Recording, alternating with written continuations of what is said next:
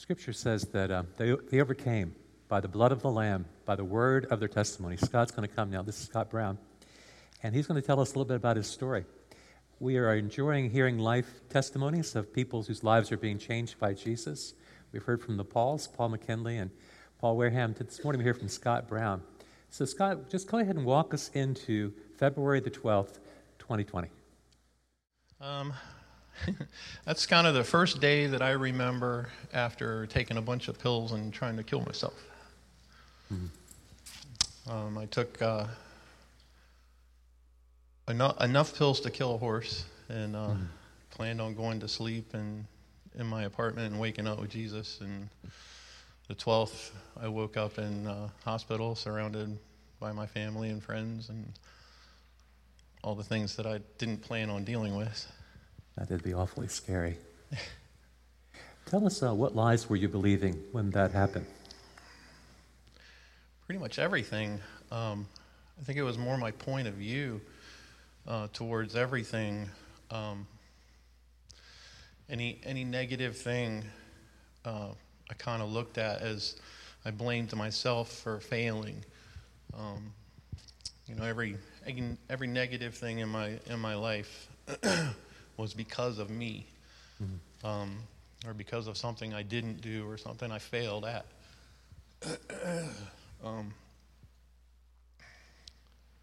You just kind of look at everything in your life and you wind up feeling like the world's a better place without you, or that if you fail at this, then you might as well not try anything else. Mm-hmm.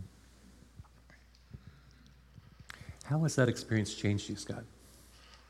Well, I kind of look back now, through this past year, a lot of things have changed.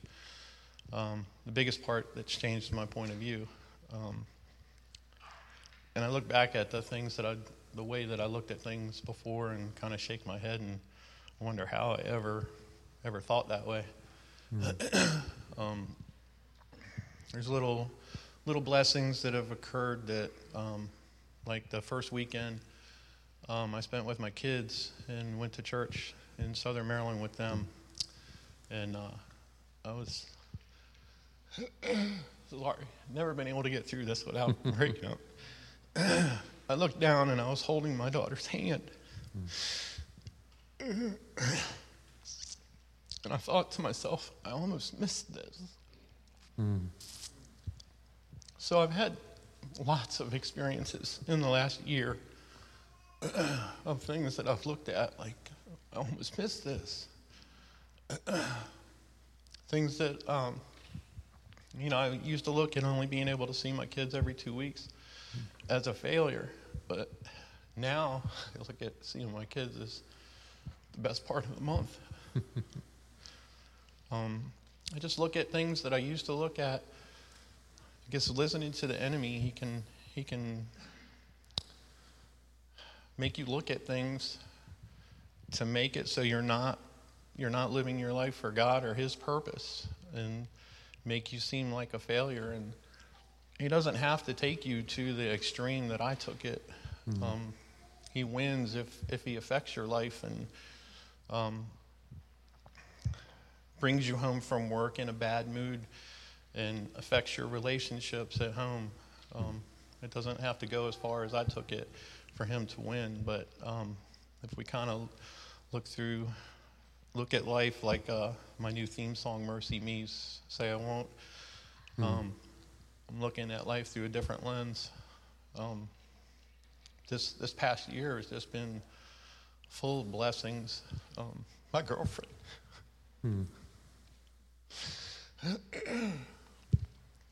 Wasn't expecting to see her this morning because she works Sunday mornings. And to see her, I told her, great, now I'm going to walk up there crying. My mom's watching, my kids are watching.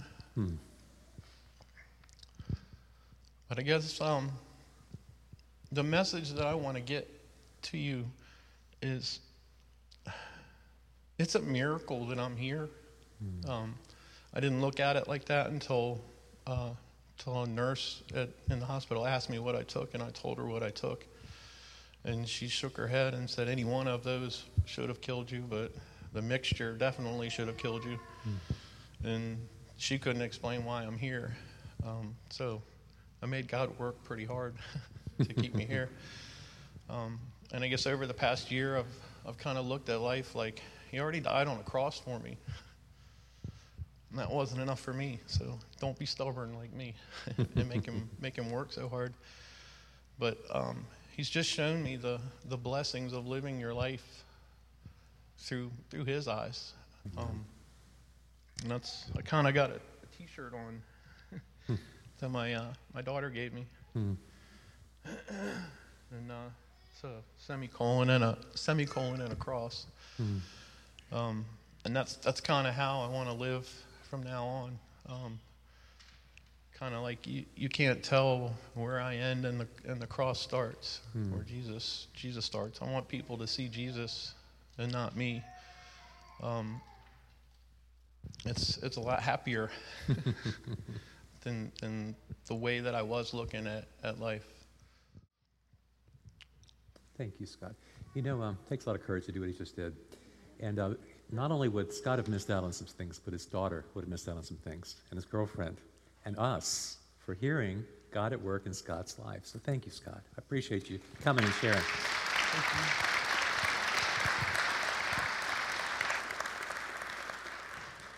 We continue in our book of Romans chapter 5, verse 6, in a series entitled Victorious.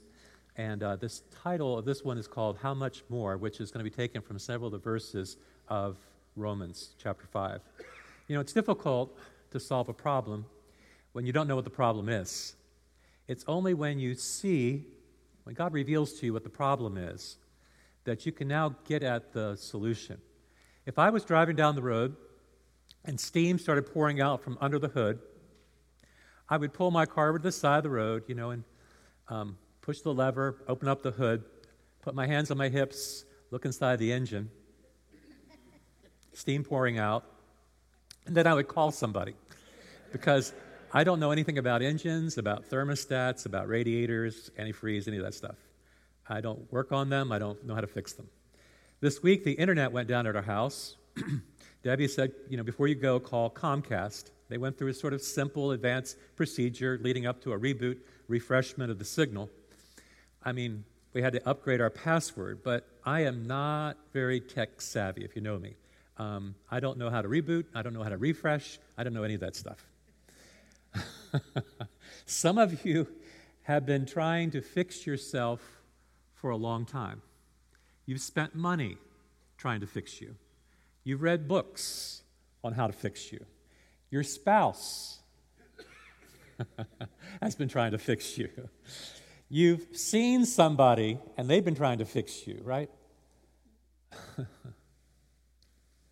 By this point in your life, you might have a theory about what's going on with you. But sometimes you just mystify yourself, don't you? Some of you have lost jobs because of you. Some of you have lost sleep because of you. Some of you lost marriages because of you. Some of you lost a lot of money because of you.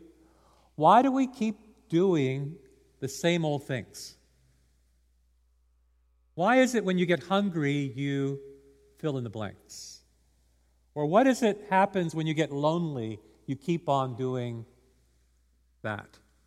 Or you get bored and you keep going to that? Or you get stressed or anxious and you start doing that? Or you get exhausted, weary, and you do that? It most likely falls into some categories of food.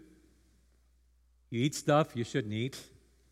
Alcohol, you begin to drink to calm yourself down. Entertainment, you watch something to tune out.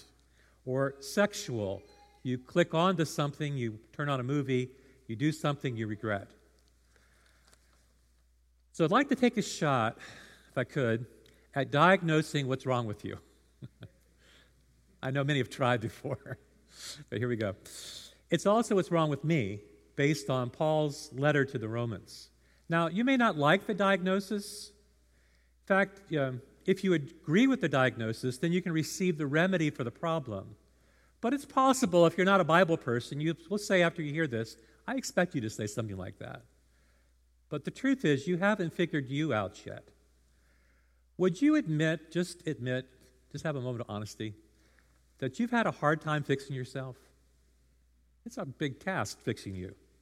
In spite of everything you've read, in spite of what people have said, in spite of all the counseling you've been through, everything you've been taught, some things in your life just are hard to change, aren't they? You know, eating certain foods isn't good for you, but you eat them anyhow.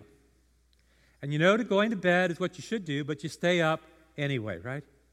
You keep watching that show that will take you down the wrong path, but you watch it anyway. You keep clicking onto that website, and you know it's a bad idea, but you click anyway. Maybe this morning you have a critical spirit. You just find it really easy to judge people. You find fault with them. You don't really know them yet, but you find fault with them. Where does that come from? You might have a real hard time telling the truth or speaking the truth. I found that was one of my core issues of not telling the truth, because I didn't want to disappoint people, you see. So there's always a reason why we are what we are. You may not like the diagnosis. You may not even like the solution. But we can all agree there is a problem. In a moment of vulnerability in Romans, Paul bears his soul. In Romans chapter 7, verse 5, he says, I do not understand what I do. I don't get myself. Sometimes I am mystified. I am baffled about me. I am perplexed. For what I really want to do, that I don't do. But what I really hate, that's what I do. To be honest, I do not do what I ought to do. Why don't we just do what we're supposed to do? Why don't we stop eating when we hit 1,400, 1,800 calories? Why don't we just stop drinking when we've had a glass of wine, a beer? You may go to a wedding soon and they may have an open bar. You ever wondered why people drink so heavily at weddings? You've wondered that, haven't you? Well, some drink because it's free. They're looking to have a good time. They don't dance well, but if I have a few drinks, maybe I can loosen up a bit and dance. I get asked, can Christians dance? And I say, well, some can and some can't. Some drink because once upon a time they were married and things didn't turn out so well. They drink to numb their soul. Some drink because they have a drinking problem. So why do we take it so far, right? I want to tell you that there's a power I'm going to speak of that's greater than power of alcohol. Why don't I get in my 10,000 steps? Why do I spend money I don't have? Why do I drink Diet Cokes when I know they're bad for me? Is what I really need a lecture about Diet Coke? Is somebody saying to me, don't look at that, study harder, pay now, play later? Get me another self-help book. That's what I need, right? That's what I need. What's the battleground for you? See, I really want you to triumph and gain victory. But some of you have given up. There's no way in the world I could ever overcome this. It's too far ingrained. It's too much part of my life. I admit it's hard to make changes. I've made a few changes in my life, but I didn't understand how hard it was to change, so I tried to change some things. Romans chapter 5, verse 6 says, you see, at just the right moment, when we were powerless, Christ died for the ungodly. I want you to underline, circle powerless. Powerless means I want to, but I can't. I want to let things go, but I hold on to things way too long. I want to avoid eating stuff I know it's bad for me, but I can't. I have this addiction to something, but I just can't seem to break it. Powerless means without strength, without being helpless. It means I have nothing to contribute to my salvation. Powerless is describing the human condition. And now we hit our first speed bump in the morning. It says that Christ died for the ungodly. You have to understand what the problem is before we get to the solution. You have to acknowledge the reality. Paul says the reality is that we were ungodly. Now, don't take offense. God is perfect and you are imperfect. You're not the worst person in the world, but you are, in your natural state, unlike God. You are ungodly. You have ungodly thoughts and attitudes. You make ungodly choices, and you take ungodly actions. That's the bad news. The good news is Christ died for the ungodly. Aren't you glad? The perfect Son of God laid down his life for imperfect people like me. And that's a pretty profound truth. Now I'm making the linkage between what you do and what you believe and who you are. Paul is saying that you are ungodly. You see, we believe things about ourselves that aren't true. We believe that we are worthless. We believe we don't measure up to a standard. We believe we're not good enough. And because we feel so worthless, some of us have given up. What's the point of even trying?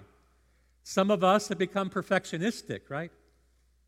If we peel back the onion, if we strip off the layers, what underlies our behavior is our thought process. If we can change how we think, we can make better choices. So, Paul says it's uncommon for someone to die for a righteous man, though it does happen that someone would lay down their life for a good man because they're worthy, you see. But God demonstrates his love for us in that when we were yet sinners, Christ died for us. When we were unworthy, Christ laid down his life. When we were sinning, Christ died. Now we come to the four statements I like to spend our time with in Romans, beginning in chapter 5 and verse number 10. You could say these phrases all have sort of a comparison with a phrase in it called, how much more? How much more? Could you say that with me? How much more? The first of these is Romans 5:10, which says, for if we were God's enemies, if when we were God's enemies, we were reconciled to him through the death of his Son. And I cannot tell you how good news this is, that we were on the other side. We were at odds with God. We were not on good terms with God. We were at war with God. Now we've been reconciled by the work of the cross, that we have believed what Jesus did was for us, that we are now on good terms with God. We are at peace with him. We are friends. Jesus died a sacrificial, substitutionary death for you. He was the Lamb of God taking away the sin of the world. Think about in the Bible the progression of redemption. When Adam sinned, you remember in the garden, God killed a lamb, and its blood covered the sin of one man. And when the children of Israel were down in Egypt, and each family had to kill a lamb, the blood of the lamb covered for one family. And then the high priest, once a year, would go into the holy place, and there he would make atonement, the Day of Atonement, Yom Kippur. He took the blood of a goat, and the blood covered the nation. But when Jesus died on the cross and shed his precious blood, he died for all mankind, one person for all mankind. You see, the Lamb's blood covers your sin. What you did with your boyfriend, your girlfriend, is covered by the cross. The times when you said yes, when you meant to say no, is paid for by the cross. The times you went too far, Christ atoned for. People will say when a tragedy strikes that God is paying me back for what I did. That is impossible because the entire debt was paid on the cross. But listen to this next part of verse 10. How much more? How much more? If we were enemies of God and God reconciled us to himself through the cross, having been reconciled, how much more could we say, how much more shall we be saved by his life?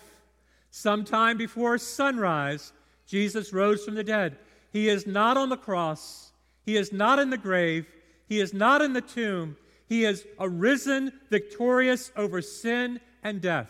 Your sin was atoned for at the cross, and the tomb proves that death has been conquered. How much more shall we be saved?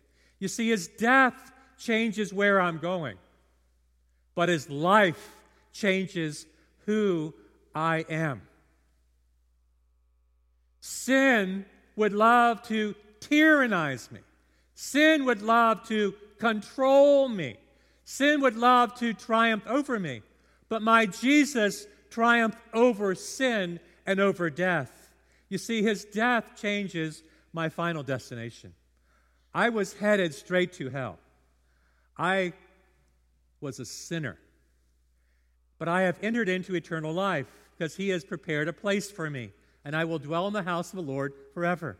Not because of anything I've ever done, but because of what he has done. So I do not boast in my accomplishments, I boast in the cross. If you are going through a season of depression, I think I understand. Because growing up, I think I felt very depressed and very hopeless. And one of the most dramatic changes in me is how much hope I have now, since I felt so hopeless in those days. His life changes who I am. I'm not the same person I used to be. I was a slave to sin. I lived in ignorance and unbelief. You see, his death changes where I'm going, but his life changes who I am. Secondly, his death made heaven my home. His life gives my life meaning.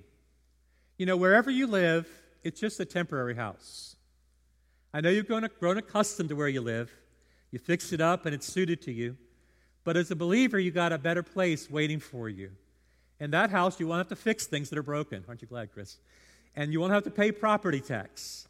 Yesterday, somebody moved out of their residence, and some men from our church, their sons, came alongside and helped them. You know, it's sad when we think about leaving somewhere, but it's great to think about where we're moving to is better than when we left behind. And for a believer, you know, the benefits are just out of this world. Little joke. His death gets me into the kingdom, but his life gets the kingdom life into me. You see, what I'm trying to say is the identity of a believer has fundamentally changed. So, Paul begins to break this down in chapter 5, verse 12. He says, here's his explanation for what's wrong. Therefore, just as sin entered the world through one man. As you read through this section, you're going to see this one man over and over again. Sin entered the world through one man, and death spread to all men. Death spread through sin. In this way, death spread to all men because all sinned. Let me explain. Once upon a time, there was a garden. God put Adam in the garden.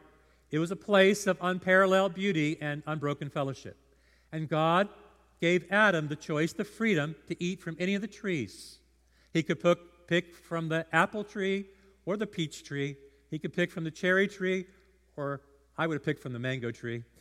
He could eat whatever, whenever he wanted to. He was innocent, living in paradise. But there was a non-negotiable boundary, a restriction. There was one tree, the knowledge of good and evil. God said, you may eat from any of the trees freely, but from one tree you shall not eat, and the day you do, you shall surely die. Adam was the first man. He is the father of all mankind. We are all in Adam. You could say he is our representative. The enemy got Eve to focus on the one thing she couldn't have, the forbidden fruit. She partook, she gave to her husband, and at that moment, sin entered the world.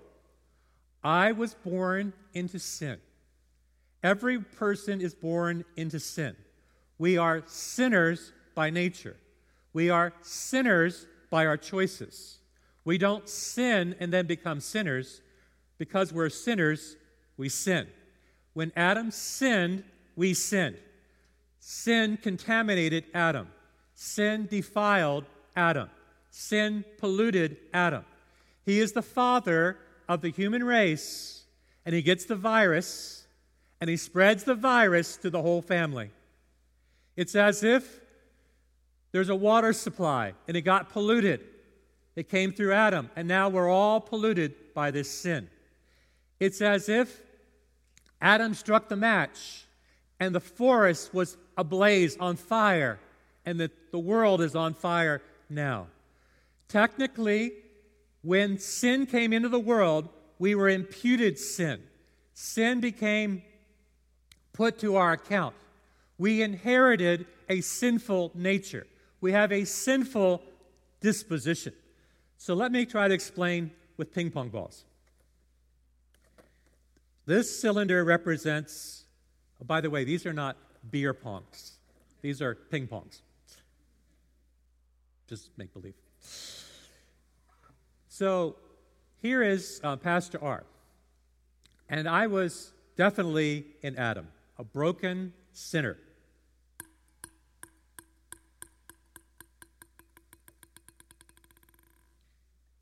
And here's Debbie. Now, you may have questions whether Debbie belongs in this one or not, because she's a lot more perfect than I am. Debbie should have this website called icanmakeitbetter.com, because she can just find things that I can improve in all the time. So I just love this woman to death, but Debbie also goes in here.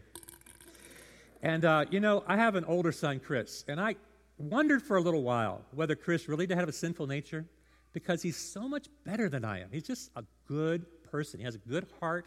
He's just generous, kind to people. He's now an emergency room physician, takes care of people all the time. But there came a point where Chris had something. And I said, Chris, you need to be willing to share this with somebody. He says, the Bible says, be willing to share with others. And he said, no share. He goes in the book. And then there's Betsy. I also wondered whether Betsy had a sinful nature, but she was pretty sassy with her mom. So, you know what? I had to give her some hot sauce. She goes in. And then there's Jimmy. Now, Jimmy and I are probably the most alike of all my kids. So if you want to get to know me, just spend some time with Jimmy. We're both kind of left-brained and we're just creative people, and we kind of don't really like rules that much. He's in Special Forces. Jimmy goes in. And then there's Josh. Now, Josh is my youngest, and Josh is, let's use the word growing up, evasive, like there's some family chores to do, like where did Josh go? Josh escaped. Josh definitely goes in. And then I'm looking over here at Charlie. Charlie's my friend, Charlie goes in. And he's got a wife, Diane, she goes in also. Well, actually, all of us go into Adam's cylinder because we're all part of humanity, aren't we? And we all have something going on called sin. I'm just wondering what yours is, because I'm talking about mine for a minute. And so all of mankind has this thing going on called sin. You see, your problem has some relationship to sin. Nobody has to teach a child how to lie, do they? Because lying comes pretty naturally to us. We need to be taught how to tell the truth. You see, sinning and death go together. Because when you lie, what happens is you kill the relationship. Nobody has to teach a child how to cover things up, how to hide things, right? We need to learn how to be honest and open, transparent. Adam tried to cover up his sin, but there had to be an atonement for his sin, some bloodshed for Adam. I talk to parents some, and, they talk about their 2-year-olds, and they say, I don't know what's got into that boy. I don't know what's got into her. What would you say? What would you say if some parents said, I don't know what's got into that boy of mine. He used to be so good. What happened to him? What would you say the problem is? I want you to become like theologians now. I want you to think biblically. What's the problem with that little 2-year-old? The Bible says that folly is bound up in the heart of a child. What's another word for folly? Sin. Sin. You see, the problem we all have is a sin problem. And it all relates to Adam. That was passed down generation after generation after generation through Adam. You You say, that's not fair, Pastor R. It's not fair that we're kind of lumped all together. We're all in Adam in that cylinder box, right? Do you remember back when they went into the Promised Land and there was the Battle of Jericho? And they walked around the city for 6 days. And then the seventh day, they walked around the city, they blew their trumpets and shouted, and the walls came down. And Joshua said, nobody's to take anything out of Jericho, right? The gold, the silver, the iron, the bronze go into the treasury, but nobody's to take it. It's an offering to the Lord. And there was a man whose name was Achan. And Achan saw some treasure, and he hid it in his tent. And judgment fell on the nation because of the sin of one man. You see, it's not fair, right? That one nation should suffer because of one man. But what God's doing is he's saying there's a linkage in our humanity to Adam. Our deepest problem is our sin problem. Okay, now you have to buy that premise. But look at verse number 15. The gift is not like the trespass. Whoa, let's stop there. The gift refers to the salvation that is ours in Christ. It's a reference to being justified by his blood, verse 9, being reconciled, verse 10. A gift is something that somebody wants to give you. Now, people have tried to pay me for things, and I said, no, it's a gift. It's something I want you to have. You can't pay for it. It would be an insult for me to charge you. Suppose you go to a friend's house, and they make for you, a nice dinner, your favorite food. And you tell stories, you laugh, you enjoy one another, and you pull out 3 20s and lay it down the table and say, here's for dinner. And they go no, this is our gift. You see, salvation is a gift that God wants to give you freely. Jesus had walked all morning to a place called Sychar, Samaria. He sat down weary beside a well in the hot sun. About noon, he was joined by a Samaritan woman. She was carrying a water pot. Remember the story? John chapter 4. Now, in her day, she was social distancing, not because of the virus, but because she was the virus. She was the talk of town. She'd been married 5 times. She was living with this guy. So, breaking all social conventions, Jesus, sitting beside the well, said, "Can I have a drink?" He was engaging her in a conversation. Now, you can tell she was a little sassy with an attitude. She said, "I am a Jew and you're a Samaritan. How come you ask me for a drink that we have no relations with one another?" And this is what I want you to hear. Listen very carefully. Jesus said, if you knew the gift of God, I haven't come to get something from you. I've come to give something to you. I have a gift. God has a gift. Many men have tried to take something from you, but I have a gift I want to give to you. If you knew the gift of God and who it is who asks you for a drink, you would have asked him, and he would have given you living water. What God wants to do is, he wants to give to you a gift of living water that would satisfy your soul. She, like all of us, had her share of transgressions, trespasses. But the gift, verse 15 says, it's not like the trespass, the transgression. A transgression is a step in the wrong direction. A transgression is to stumble and fall. She, like all of us, was included in the fall of Adam.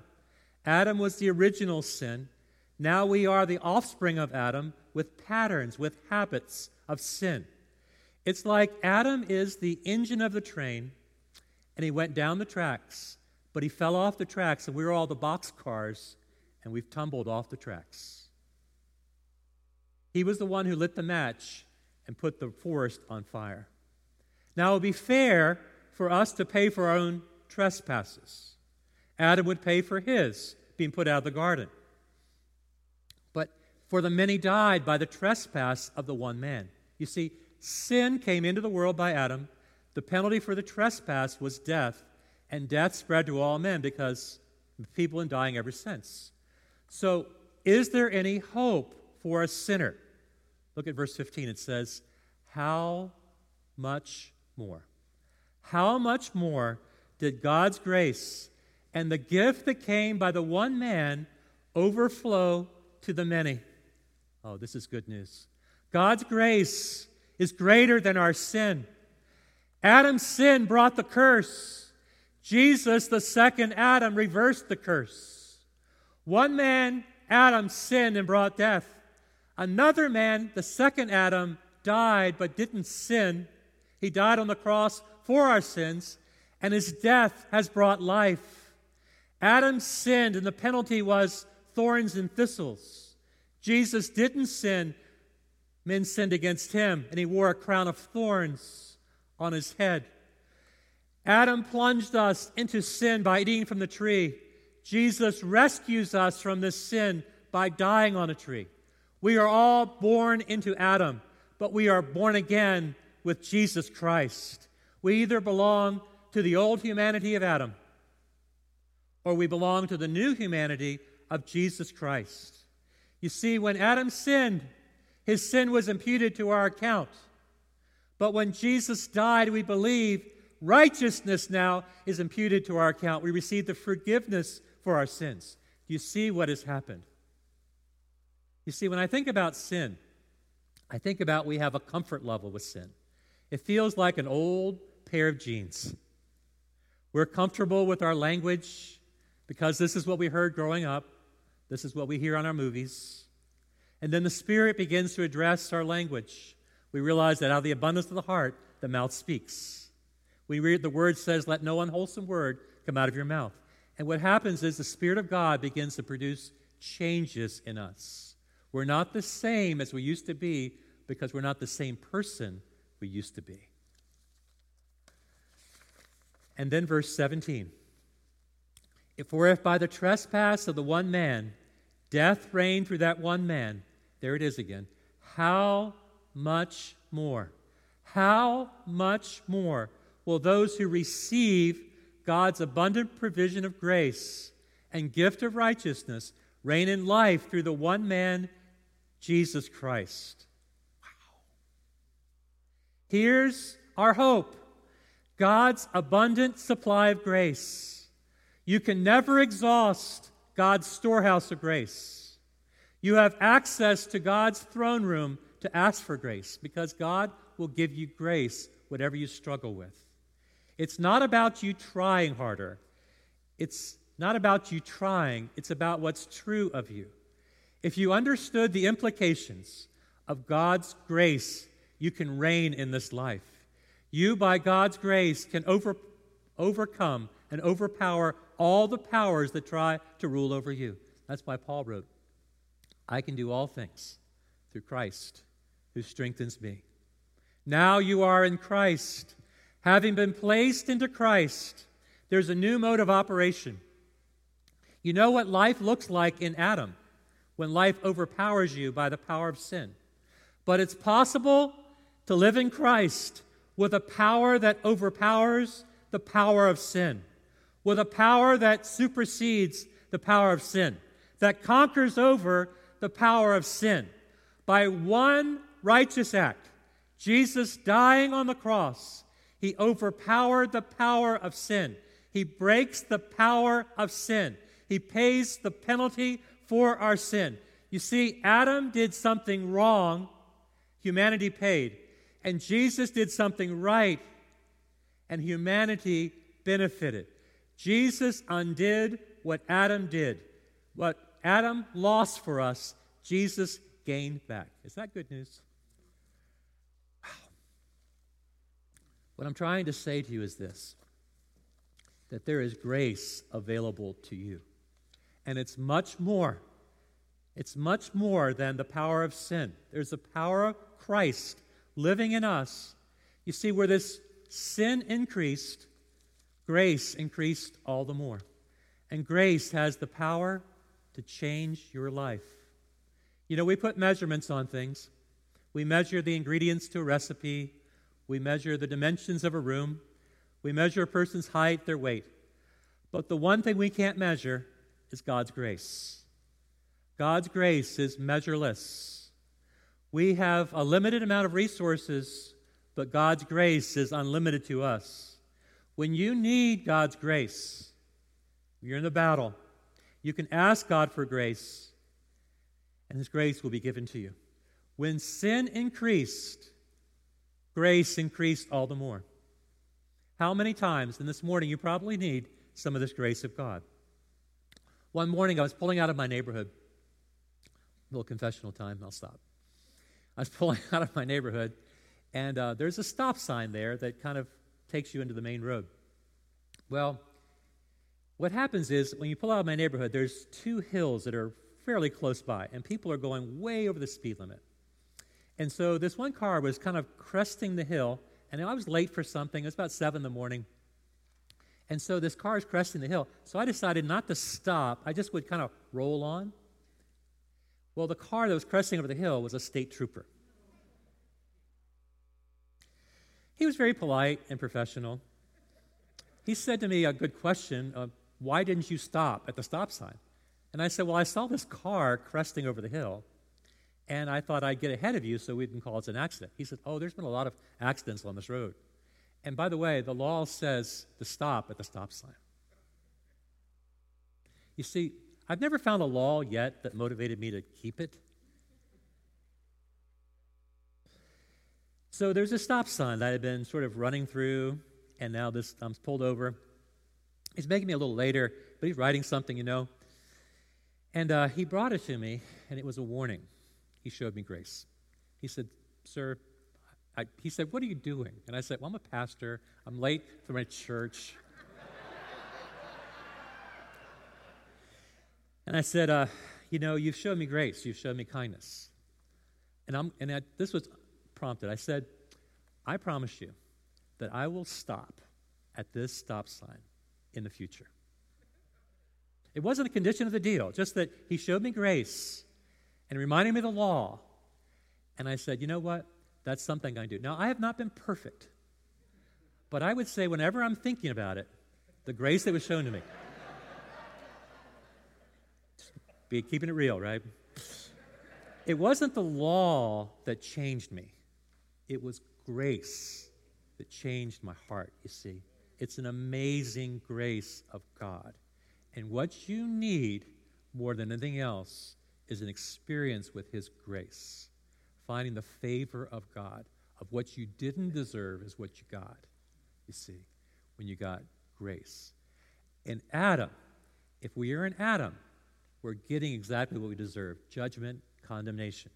But if we're in Christ, this is what happens, you see, when we go from Adam to Christ. Over here, there's justification, there's righteousness, there's forgiveness, there's hope. Over here, there's condemnation. So let me ask you this. Which side of the equation are you on? Are you in Adam? Are you in Christ? Are you one of the saints? Are you one of the ain'ts? Are you in? Are you out? Are you under judgment? Or was your judgment covered at the cross? This is a very, very powerful. If you don't get this part of Romans, you won't get the rest of the book, and the rest of the book is amazing, okay? But you got to get chapter 5. Many would say this is the linkage between everything Paul said and everything he's going to say. And you better understand that to be in Christ is better than to be in Adam. Pray with me. Father, on a Sunday morning, we've tried again to understand a little bit about your grace, about what it means to be in Adam, of what it means to be in Christ. And all around this room were people that struggle with various things. They've had patterns and habits of their heart, things passed down to them from generations, things they've acquired, things that are upsetting, that mystify us, Lord, that baffle us. We don't know why we do what we do. But perhaps this morning we have a little more insight in the fact that we all have a battle with a nature, a sinful nature. And that battle will continue even beyond our conversion. But we really do need to understand that Christ is sufficient, that what He did on the cross is enough. It's enough to cover us, our sin, to make atonement for us, to bestow on us forgiveness, and a new righteous standing. You want to impute to us righteousness. And you want to show us grace. You're a gracious God. So, Father, at this moment, we just open our hands to the grace of God. We admit the truth to you, to ourselves, that we are fallen, that we have sinned.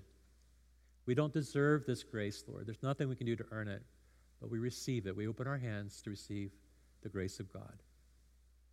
And some here are really in a serious battle with sin. There's something that's very destructive in our life, and we feel so hopeless that we can never overcome this. Father, would you breathe some hope into us? Would you teach us there's a power greater than the power of sin? There's the power of the Holy Spirit, the power of truth, the power of community. When we step into these things, Lord, we find that the power of sin begins to diminish.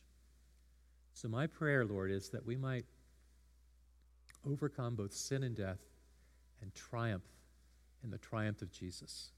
Thank you for the victory that was won for us at the cross. And I pray for many victories ahead in these coming weeks as we internalize this truth, as we begin to live it out.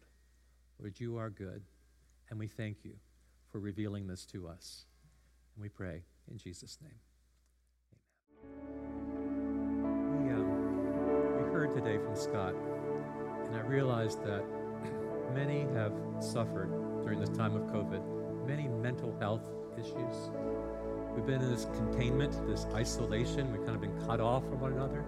Now we're just beginning to come out of our houses and connect with people. There'll come a day when we can let go of these masks and really be with people. But I want to pray for anybody here who's struggled with their own mental health through this, because Scott typifies what happens when we feel so hopeless. And God wants to breathe that hope into us and encouragement, right? That there is a greater purpose to our life. And thank you, Scott, for being so vulnerable and sharing that. It's just very brave. Let me pray. Father in heaven, thank you for Scott's testimony, for preserving his life, Lord, for rescuing him, for revitalizing him, Lord, refreshing him, helping to realize there's a greater purpose to his life. The enemy wants to come against us and bring accusations and tell us that we are worthless, that there really is no hope, that everything's our fault. And so we tend to receive that and believe that lie, that we really are worthless. But the truth is that we have great worth and value based on Christ's love for us. And there's a great purpose for being here upon this earth. So I pray for those that are struggling now, Lord, that as they grapple with the truths, as they re-encounter with people, that you might bring healing and wholeness to them as you bring into Scott in his life. And I pray that you'll use Scott's words to make us reflect upon the fact that, God, you are a God who hears our cries and rescues us from danger and restores our life and makes things new. So, Lord, I pray that over one another, that your Spirit would be active in our hearts, and that, God, you would bring healing to us where there's brokenness. We pray in the name of Jesus. Amen. God bless you. We'll see you next week.